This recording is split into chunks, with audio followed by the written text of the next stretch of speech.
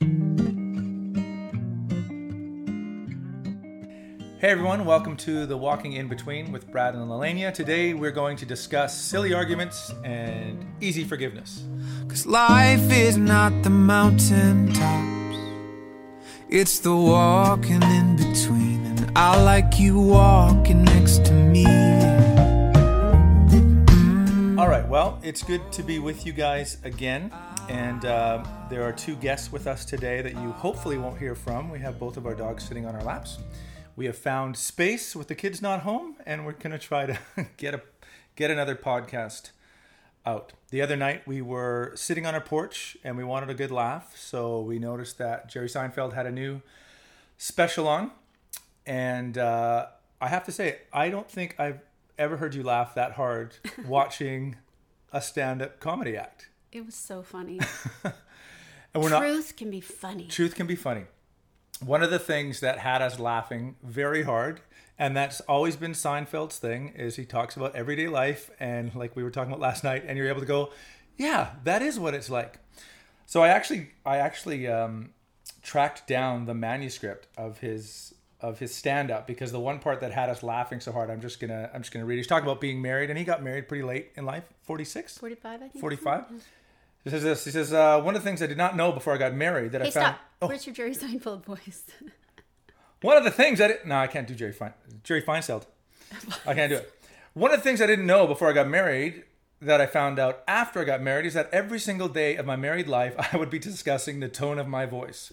I was not aware as a single man that I so often speak in the incorrect tone. I thought it was a marriage. Apparently it's a musical. I walk around the house with one of those round black Glee Club things. How about this one? Ooh. Am I getting closer? It's your tone. My tone. Yes, your tone. What's wrong with my tone? I don't like your tone. What do you want me to... You better change your tone. I said, you ever heard that? And you were... I think you were probably laughing harder than me, because that is a discussion we've had many, many times. Now, you and I grew up in very different homes when it came to how we discussed difficult things or anything, maybe. I grew up in a home where my parents were older than your parents, a generation before your parents, and a lot of the serious stuff was quietly spoken about or not spoken about at all. That was my experience growing up. Your experience was a little different. Not only were things discussed, I would say a lot of things were discussed loudly. You know, it's weird. When I look back on my experiences of being a child, to be honest, it was either one or the other. So it was either something would blow up, and so there would be loud discussion and frustration and yelling, mostly one-sided. And then there would also be just periods of silence where you knew people were angry, right? Where you knew there was tension, but they kind of dealt with it by going their separate ways. Oh, okay. So it was one or the other. It was definitely not always yelling. Like it was weird. There was definitely some of that involved for sure. Mm-hmm. But I would say more often than not, they got to a place where, probably, fighting in front of us was probably not what they wanted to do. Right. And so ignoring became the tool that... Right, to keep peace. Yeah, exactly. Just go into different worlds, right? Right. Well, as I often say when I'm preparing young couples for marriage, you have to remember that you're marrying into a family. You're taking on a family, but also you're really marrying into a background of how the other person has learned how to communicate, and that's all going to play out. There's so many things. There's what we see, and then there's all the roots that go beneath the surface as to how they've grown to learn how to communicate. And you also add to that every single person's individual personality. Absolutely. And how they perceived what they lived in. It's so intricate. Yeah. It's so intricate. And that's why it's so important to have tools. But I know when you and I, and fortunately, I think in a lot of ways, we did cover this before we were married. And we dated for 8 years, so we had some time. But one of the things we noticed right off the top was that we discussed things differently. Mm-hmm. So I would feel like we were having maybe not a regular conversation, but we were having a disagreement. And I felt like immediately it jumped to another level that I wasn't familiar with. And I'm like, oh, okay. Oh, I guess we're having an argument. And then I would bring mine up, and it would escalate quickly. And I think really we reflected back on, oh, okay, so this is what your home was like. This is what my home was like. And these are just the tools that we've been given. So let's maybe unpack some new tools. And unpack. There's the pastor word. Oh, is that a pastor word? Pastor word of the day. She's always informing me of the That's the pastor. same one that you used last time. Oh, did I? Unpacking. Oh, Yeah. right. Okay.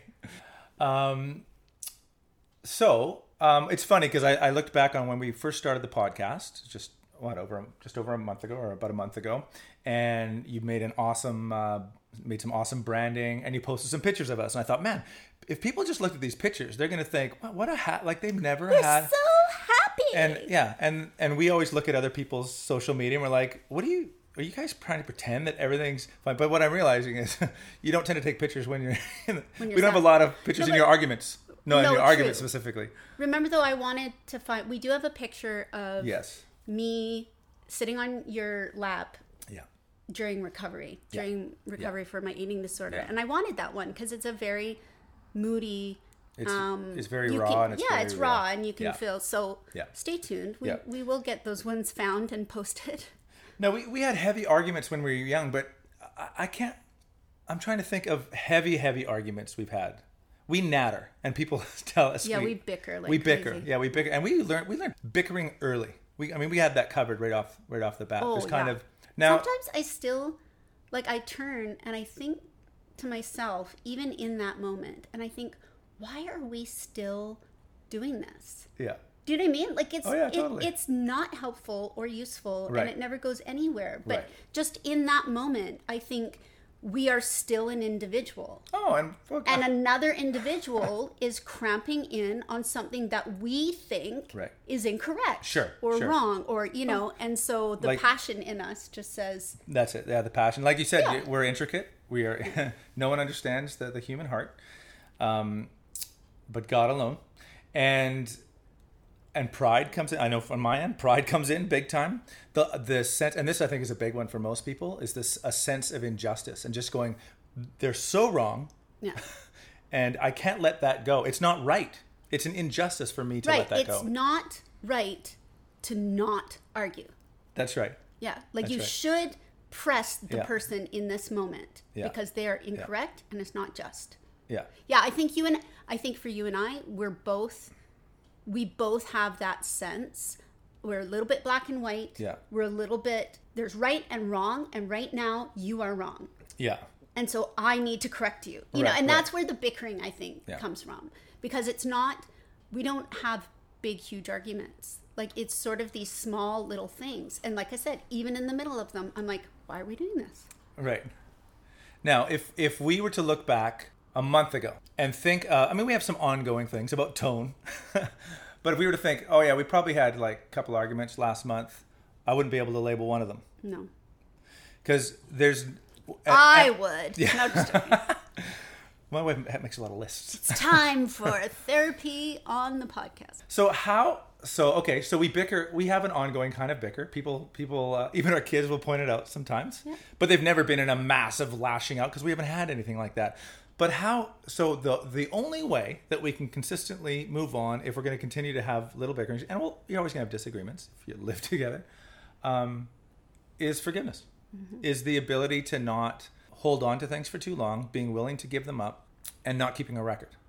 Right. About not keeping a record of wrongs. And I guess that's part of the reason that I can look back and go, okay, I have no idea. I mean, we've had heavier things over the years that we've had to walk through some real pains and where there's had to be some real deep forgiveness. But the ongoing everyday, I'm not going to hold on to that thing.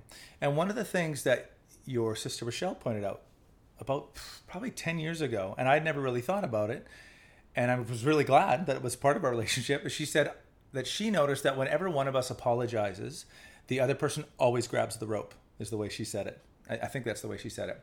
Whenever I apologize to you, you always say, okay, it's okay, I forgive you. That's not the case in all relationships. And there have been times where I've offended someone and I've asked forgiveness, and they've said, well, you should be, because this, you made me feel like this. Sorry doesn't stop the pain. Sorry doesn't stop the pain. So shout out to my sister. But I cannot think of one time where I've apologized to you for some silly, bicker, prideful moment, and you've said, "Well, I'm gonna have to think about that," or, you know what I mean? Because because under all that, our goal is we want to live in peace with each other, and we want to reconcile. I think that's stronger than our yearning for justice. Yes, and that's actually what I was going to point out. I think what we have going for us in that area is that we just don't like feeling separate. We don't like living in the tension. So even though we might both be there, there's almost a relief when someone lowers their pride enough to reach out. Yeah. And so in that moment, yes, we do have the choice to reject it, 100%. But I think we've made a choice prior to that moment and have said to ourselves, that's not the way I want to live. Yeah. Like, I just don't want to live that way. No. So if one of us is willing to say sorry, I think there's a relief in that. There's a relief in accepting the apology and moving on from that. And as you were talking, I was realizing, I think a huge reason why it becomes easier, because I do think it's one of those things you have to practice. Oh, absolutely. You know, like I think it does get easier because I realize I can do it because I know you're not going to reject me. And you can do it because you know I'm not going to reject you. Yeah. There's not a fear in that. So obviously, you know, I'm sure maybe at first there was times when we would reject each other. Right. But we made a choice to say, I don't want to live like that. Right. And so it becomes so much easier to apologize because you know that you're equal to your spouse. You know there's going to be times when they apologize first. You're feeling like apologizing, so you may as well go for it because this time it's me. Next time it might be him. You know, and then it's done. Yeah. You're not carrying it with you. Right. And you can move on kind of as a unit, right? Yeah, yeah. Well, can I be pastoral again? Just don't say unpack. I won't say unpack. I'm sorry. No, that's the message of the prodigal son, right? And that's the model, the greatest model of forgiveness. The prodigal son runs off, takes his inheritance, squanders it all, comes back, and the father runs towards him with open arms. Mm-hmm. That's the model of forgiveness that God offers us, that Scripture talks about. And that's like you said, that's the model that we try to emulate. And that, like you said, you know when you ask forgiveness, and I know when I ask forgiveness, it's not going to be a slam door or I'm going to think about it. It's always waiting with open arms. I think I need to clarify that it isn't always that we feel like apologizing. Or forgiving. Or even feeling sorry. Right. No. Do you know what I mean? Like, it's almost like the feelings aren't necessarily there. But in our marriage, we've decided to choose a higher good. Right? Like, so that kind of rules all of it. I can still be so mad and you can come to me and reach out to me and I do not.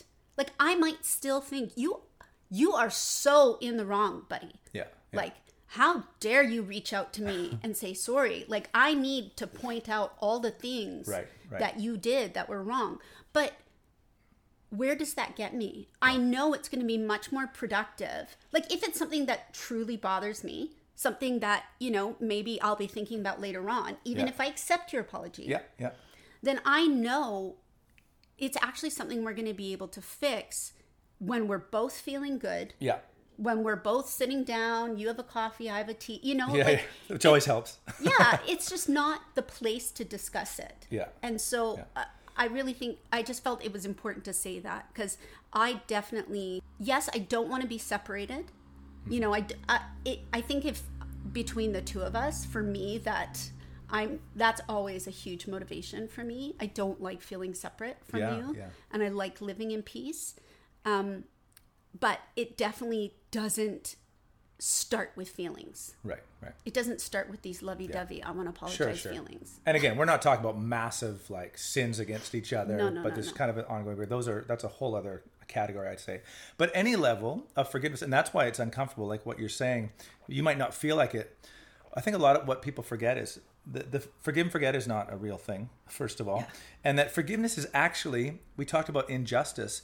To forgive someone is actually to say, okay, you don't have to pay for that. I'm just going to absorb that injustice. And that's why forgiveness is uncomfortable. Yeah. Because it doesn't just disappear. It's like this. It's not absorption. Reconciliation necessarily. Not right off the bat. Yeah. Like I feel like that that's takes the goal time. of it. That's the step towards it. Yeah, exactly. Yeah. That's why I said sometimes it's better to discuss what actually upset you.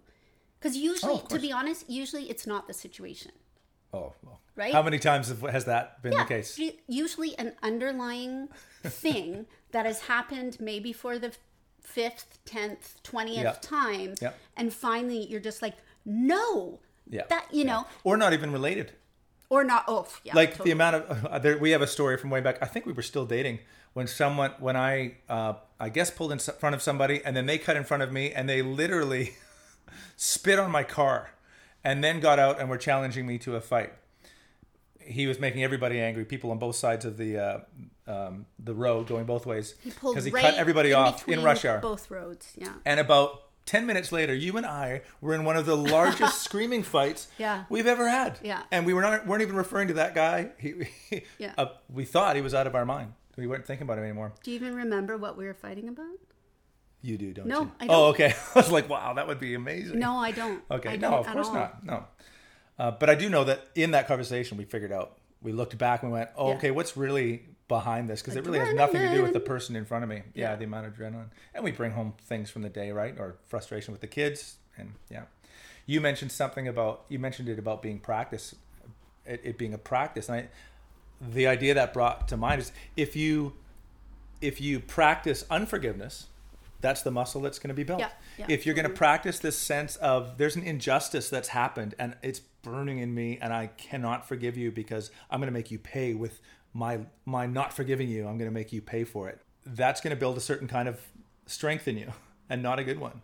And the ongoing practice of forgiveness and it moving towards reconciliation is going to build another kind of muscle and a more resilient I definitely kind of think muscle. it definitely gets easier the more you do it, for sure. Oh, absolutely. Yeah. Now, you had shared something with me last night, a quote about, like when I said, talking about this, like, I'm not going to forgive them and that it's going to make them pay. Yeah. What were you saying about a lack of forgiveness? I don't remember who you were quoting. Well, there was 2 different examples. I'm actually doing Alpha for the first time online with my church.